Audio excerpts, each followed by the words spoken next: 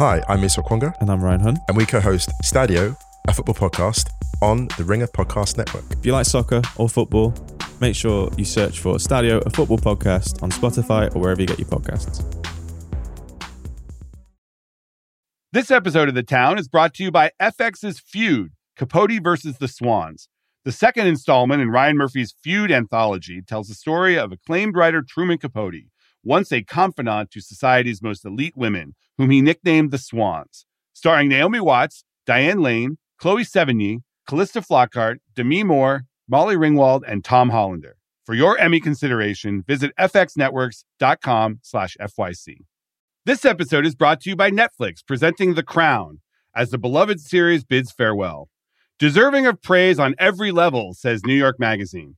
Throughout its groundbreaking six-season run, The Crown has featured 3 different casts, earned 273 award nominations, and secured 70 award wins, including Outstanding Drama Series.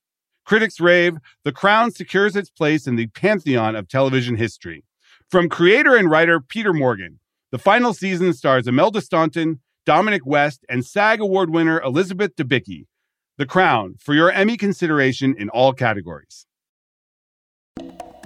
It is Friday, May 19th. With the exception of the NFL, here's how the business of local sports TV typically works.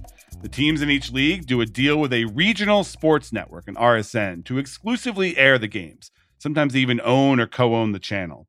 And then the channel charges the distributors like DirecTV or your terrible cable company, YouTube TV. They charge an astronomical fee to carry the channel, which is then passed on to the consumer, whether they watch the games or not. It's a great business. We've talked about it before on the show, but that business is slowly going away. The combination of cord cutting and higher sports rights fees are creating a perfect storm for these businesses. Diamond Sports Group, the country's largest RSN owner, declared bankruptcy in March. They operate 19 networks under the Bally Sports brand. They televise about a third of all NHL, MLB, and NBA games. And one of those NBA teams, the Phoenix Suns, along with its WNBA counterpart, the Mercury, have taken matters into their own hands. They announced last month that they're bailing on their RSN and doing an over-the-air broadcast TV deal with a local station and a streaming deal for a direct-to-consumer streaming product. They also got sued by Diamond, but we're not talking about that lawsuit today. Practically every game in one place. That's what they promised. And it's a huge deal.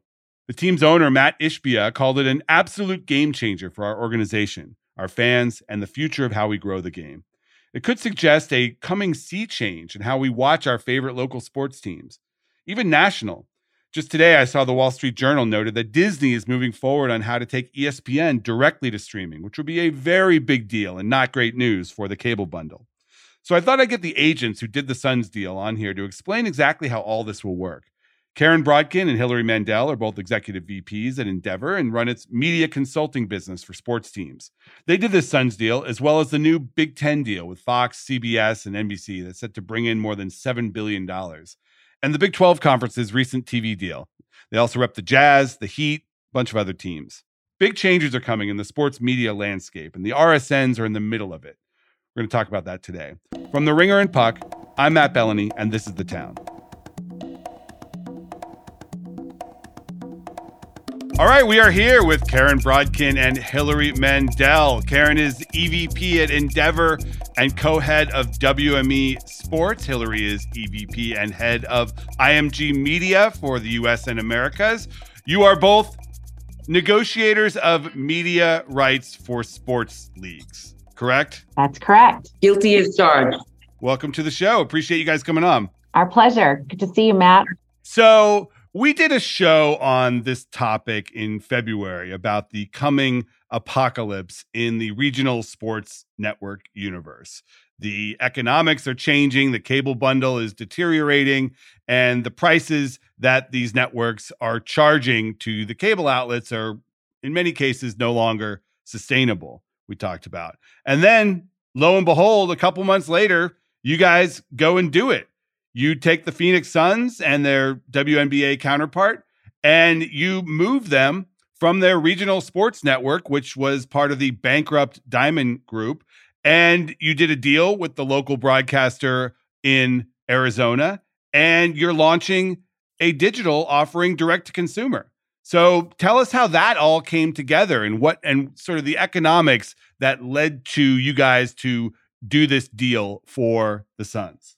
We started working exclusively with the Suns, probably, over a year ago, when prior to the start of their contractual negotiation window with Diamond Sports Group. We sort of prepared them for those negotiations, and we, negotiated per the contract with Diamond, came out of the window, really did feel like there would be a market. I mean, I think, Matt, everything that you said in your intro about your podcast in February and the demise of the RSN business, obviously we were well aware of. I spent almost 16 years at Fox Sports, and part of my remit was working on the RSNs and the deals, and that was really in the heyday of the RSN business. We were churning a lot of deals cycle over cycle. So we had prepared the Suns for sort of a changing and adjusting marketplace, but we also felt really bullish about the offering.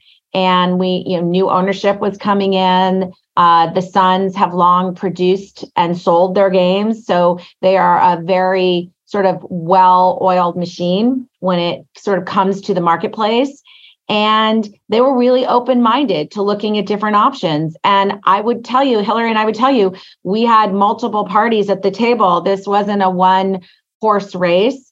It was a really engaged, active marketplace. We spoke to everybody. And over time, we were able to, with the Suns, architect what we think is a really great opportunity for them going forward to build their fan base, to build their community, to continue to really market themselves. Obviously, the Mercury are a big part of that as well. So we're excited. We're excited for them, and we're excited for the new model.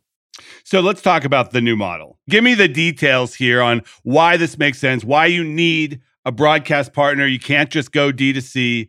Give me that angle. What's old is new. For a lot of people who listen, they're going to remember that there was a moment in time, I live in New York, where you watched the Mets on Channel 9 and you watched the Yankees on Channel 11 at local independent distributed, and that's how you saw your local teams. If you take a step back, why did that disappear? Because the model was there. There was, cable was growing, and they had the subscriber growth was feeding the license fees and so forth. And they left. Yeah, they said, wait a second, we can have our own channel. We don't have to sell our games to the local broadcast station. We can keep all that money and just show reruns of old games and documentaries and stuff when the games aren't on. Like, that's a great deal. And more than that, and we'll guarantee you the dollars up front. You don't have to do any work for that. We'll just hand you the check every month. So, it's so simple on many levels. If that model is under pressure for the exact reasons that you stated at the head of the call, because we all are talking about, where cable is heading, it just makes sense that the content itself has always been rich and fantastic. It's live local sports. There was never, no one's debating that. But now that a local station can recognize, again, the economics have changed to some degree, the guaranteed notion of all those dollars up front is not going to be there. It's going to be more of a partnership. What you're getting what broadcast stations have to offer is 100% access to the market. These cable stations have been distributed in a third, 50%. There are a lot of fans who have been without their team content. So my parents live in the Phoenix market, and they have Dish, and they don't get the Suns because the Dish is cheap and they don't pay the extra money you need to pay for the sports channels. So this is actually a much better deal for them. The model, the RSN model really made it very difficult for the RSNs, in fairness, to have a very viable, nimble, price-effective digital offering alongside the structure of the model, the affiliate rate. They depend on the fees, and they're only going to get the fees if it's exclusive. That's right. I think in the new model, certainly in the new model that we helped the Suns and the Mercury achieve, there will be both, very widespread broadcast distribution of all the games and other content and lots of marketing, but there will also be a companion direct-to-consumer, team-branded product that will be extremely viable, extremely nimble, very well priced, And they will effectively cover the entire market. I mean, Hillary said another thing that I think has somehow gotten lost over the last few years, a little bit, in my opinion. Even though the cable bundle, the model might be pressured, the value of the product is so real. Live sports, locally, nationally, it has never been more valuable than it is today. Oh, it's the only thing that is drawing people in. There was this journal article today about how Disney is preparing for ESPN's future as a direct-to-consumer offering, and that would be devastating to the cable bundle because so many people only subscribe for ESPN and a couple of other sports channels. And if you take all of that, Monday Night Football and baseball and the NBA, if you take it to direct to consumer, that's perhaps a death knell. But it gets to the price because you guys have not announced what the Suns digital offering is going to be. And just to clarify here, the games are going to air on the free local station, and they're also going to be sold as a direct-to-consumer offering that you do not need the cable bundle or even your local and bunny ears local channel to watch. So what is the price point going to be here? Because everything I've read on this subject suggests that if these teams take their games directly to the consumer, the price they're going to need to charge is going to be pretty darn high. We're talking $30, $50, $70 a month for one D2C channel. Is that what you're looking at here if you're a Suns fan and you're a cord cutter? What I would say to you is the pricing hasn't been announced. It's not going to be announced by Karen and Hillary. No, but that's the deal you put in place to get to a point. You could say it this way. Currently, you would think that even Diamond Sports would want to really put their D2C product, the Bally Sports, offering at the lowest price point possible, right? Build your subscribers, just the way some of the Disney Pluses started and the Peacock started. But because of that relationship between a cable network and its distributors, they can only exist if they price it at such a high rate that the cable distributor doesn't see it in any way as, cannibalizing their distribution business. What we take away is you take that friction away now because it's a broadcast station, doesn't have that same subscription dynamic with a distributor. So now, as Karen said, in a partnership, it's all about get as many as you can. And that means you have to be price sensitive and competitive in the marketplace and not worry that you're harming your other distribution business because that dynamic does not exist for a local television station. Okay, I get it. So what you're saying is that if the direct-to-consumer business as a whole is intent on growing, that you will price it perhaps under market in order to grow that business. And then if you succeed, you will effectively transfer over those fans, and then you can start to raise the price. I want to be very mindful here, okay? Because I think it is important to be thoughtful in how we respond to this. The relationship between the broadcast station partner, their distribution partners, whether it's in Phoenix or any other market where you might see a deal like this, I don't think it's, going to necessarily be unique to the Phoenix Suns and the Mercury. And the relationship between the team and the team's direct-to-consumer strategy are all going to be intertwined.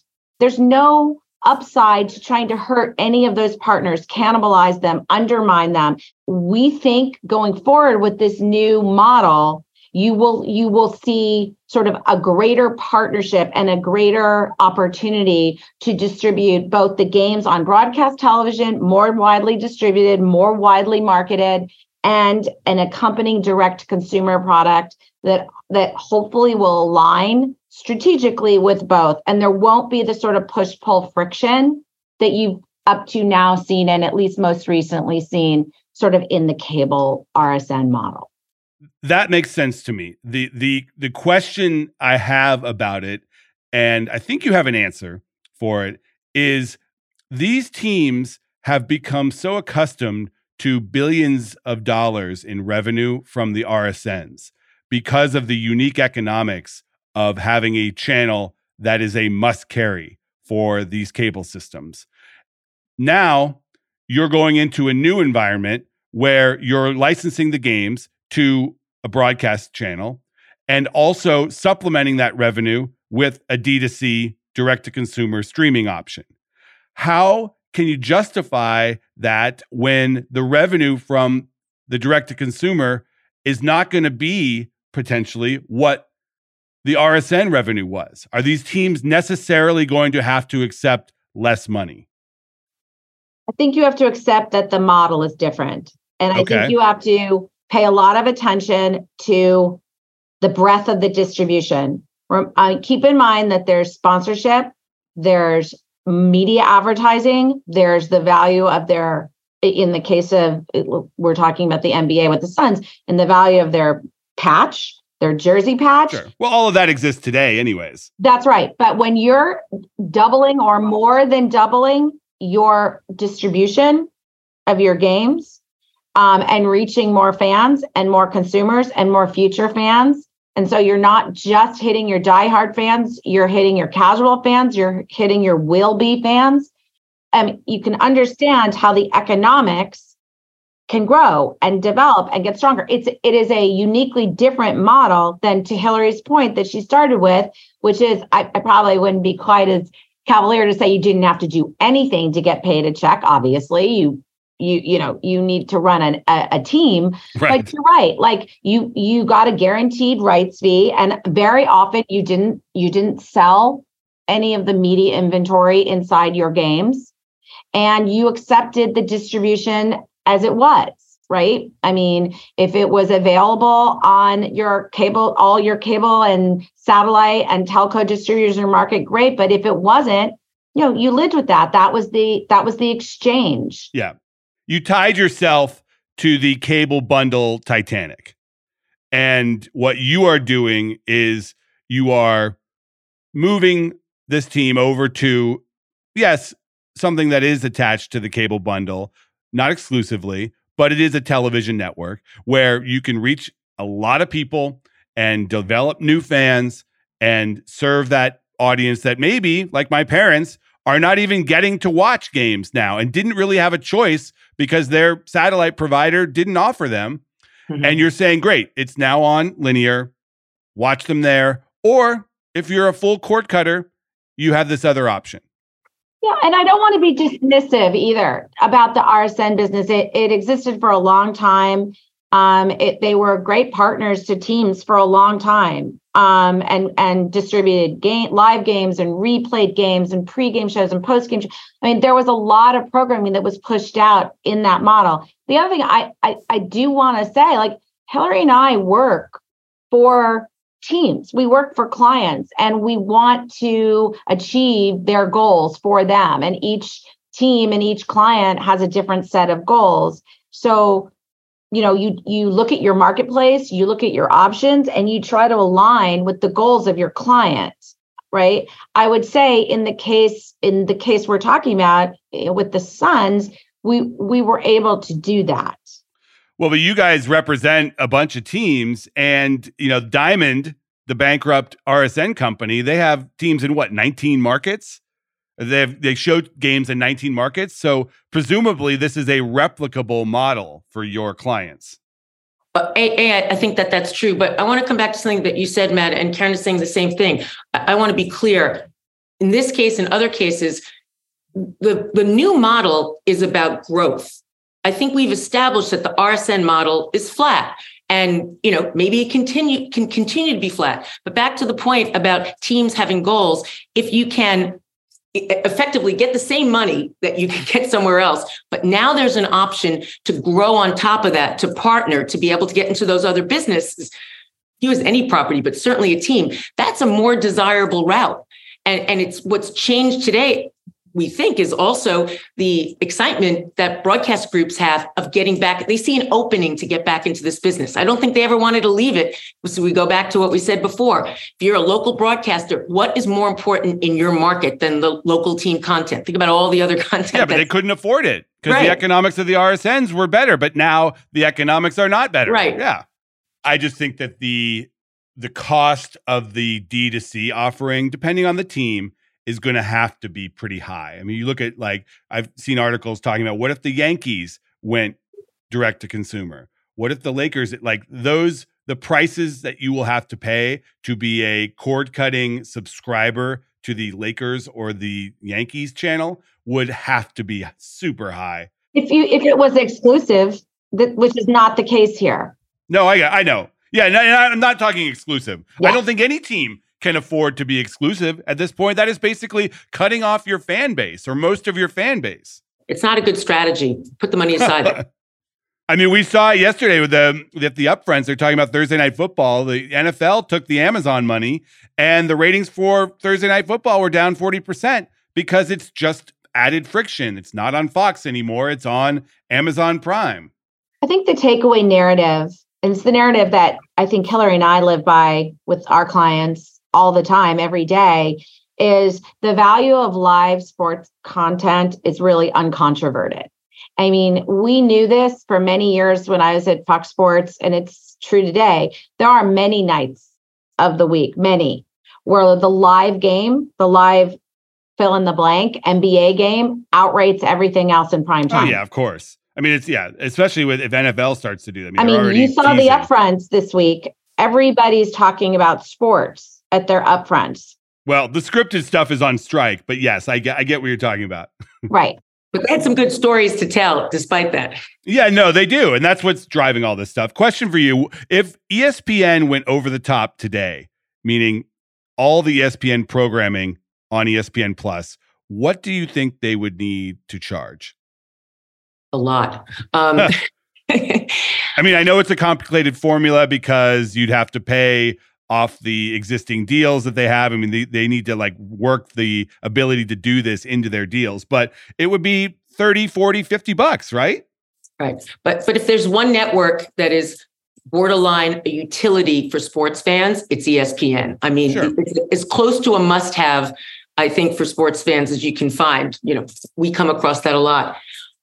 I mean, isn't the question though, and I think it's our interpretation, isn't what Disney's really facing trying to balance the two? It's not an or nothing world. It's it continues to be about reach and making sure that they have an offering that works in a world that is OTT, but at the same time, riding the bundle for as long as you can, because the lights are never it's not a switch. The lights are not going to go off overnight. I get that, but it's also a huge, huge problem for the bundle if the most popular channel in the bundle is offered on its own digitally.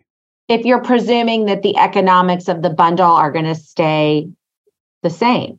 Meaning you charge the cable companies less for ESPN if it's not exclusive. Correct. And then presumably those cable companies can bring down the price for their customers or just keep the cash, which is what they would probably do. Could very well be. This episode is brought to you by Netflix, presenting The Crown, as the beloved series bids farewell. Deserving of praise on every level, says New York Magazine. Throughout its groundbreaking 6-season run, The Crown has featured 3 different casts, earned 273 award nominations, and secured 70 award wins, including Outstanding Drama Series. Critics rave, The Crown secures its place in the pantheon of television history. From creator and writer Peter Morgan, the final season stars Imelda Staunton, Dominic West, and SAG Award winner Elizabeth Debicki. The Crown, for your Emmy consideration in all categories. This episode is brought to you by State Farm. You might say all kinds of stuff when things go wrong, but these are the words you really need to remember. Like a good neighbor, State Farm is there. They've got options to fit your unique insurance needs, meaning you can talk to your agent to choose the coverage you need. Have coverage options to protect the things you value most.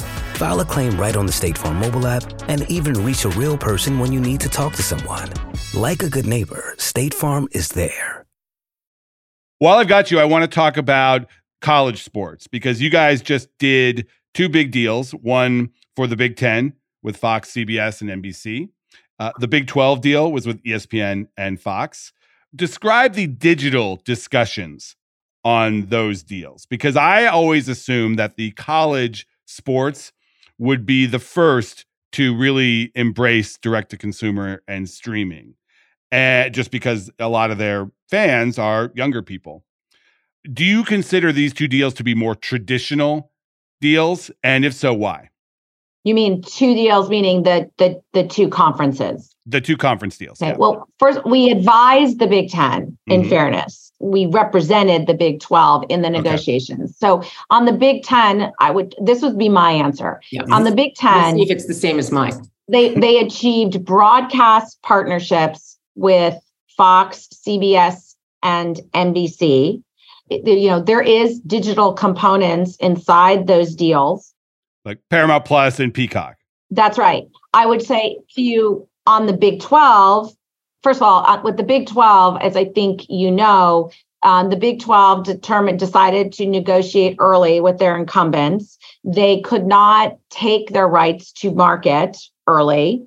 So it was different than the Big 10, who had the ability to go to market. The Big 12 was negotiating early with their current incumbents. And I would say in the deal with ESPN and the Big 12, there is a very big digital component. So exclusive games on ESPN Plus. There are just as there are with, just as ESPN is doing with almost every single partner these days, there is a component of that deal that is with ESPN Plus. And I would add on the Big Ten, I mean, you're right, Matt.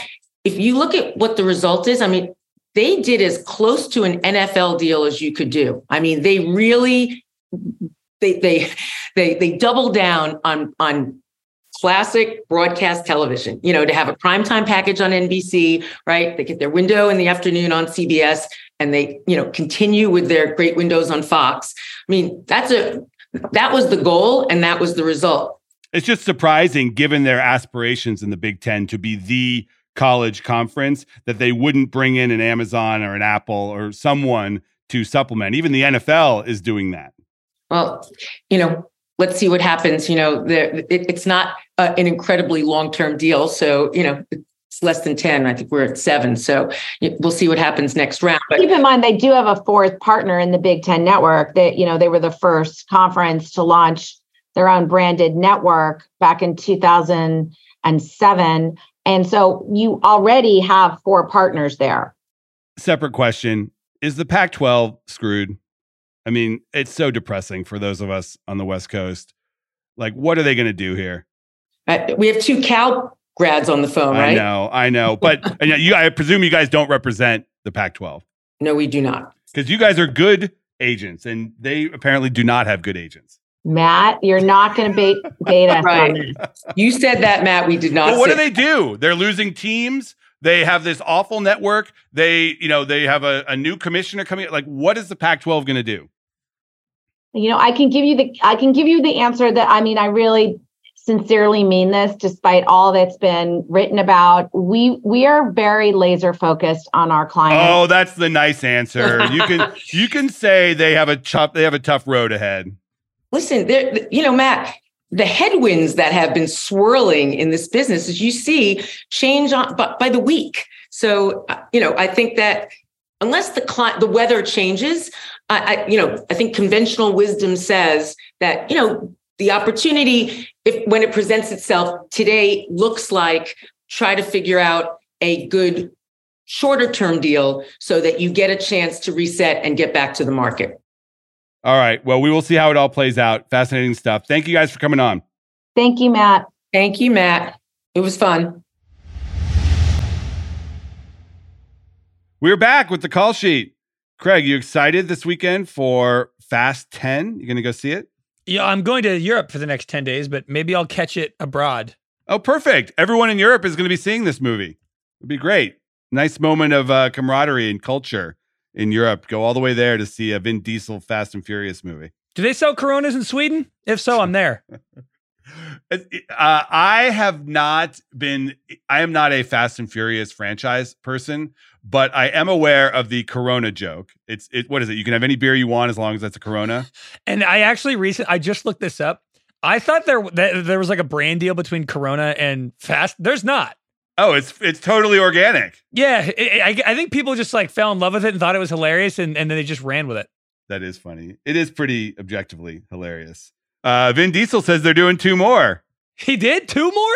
And it was originally, they announced the 12, they announced 11, and then on like a red carpet at the premiere in Rome, Vin Diesel just dropped, oh yeah, we're going to do a 13th as well. So I guess if he says it, it's true.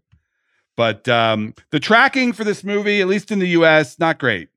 It is 60 million, which is way down from even the last one, which opened to 70 million 2 years ago. And only 80% of movie theaters were open then. So this is diminishing returns, at least in the US. Yeah, even the one before that, Fast 8, opened to almost 100 million. Yeah, the height was Fast 7, which was the Paul Walker memorial one. That got to almost 150 in the opening weekend. But, Universal thinks this one is primarily for overseas audiences. I hope, for my sake, I'm selfishly hoping that it gets there because I have it in our box office draft and I need to make up some ground. Lucas had Super Mario Brothers, so I'm hoping this one performs. I'm actually going to take the over on the 60 million. Maybe I am a little bit biased by my own self-interest here, but I think Universal is lowballing with 60. They know that the numbers aren't going to be great, so they lowballed with 60 and it'll come in 65, 70, and it'll look like a win, even though it's not really a win. I'll be there. Me and 1,500 other Spotify employees in Sweden, all with Coronas. Oh, that's right. You're hanging with the Gojo Swedes this week. That's right. I got my quart of blood already ready. I have it. I'm checking it. Bring a robe. You're going to be in the sauna the whole time. All right, that's the show. I want to thank my guests, Karen Brodkin and Hillary Mandel. I want to thank producer Craig Holbeck, and I want to thank you. We will see you next week without Craig. I'll have to call in from the skies. Call in from Europe. Honestly, we're going to book a special guest, probably Ana de Armas. Joke's on you. We're actually going together. So. That's false. That is demonstrably false. All right, we'll see you next week.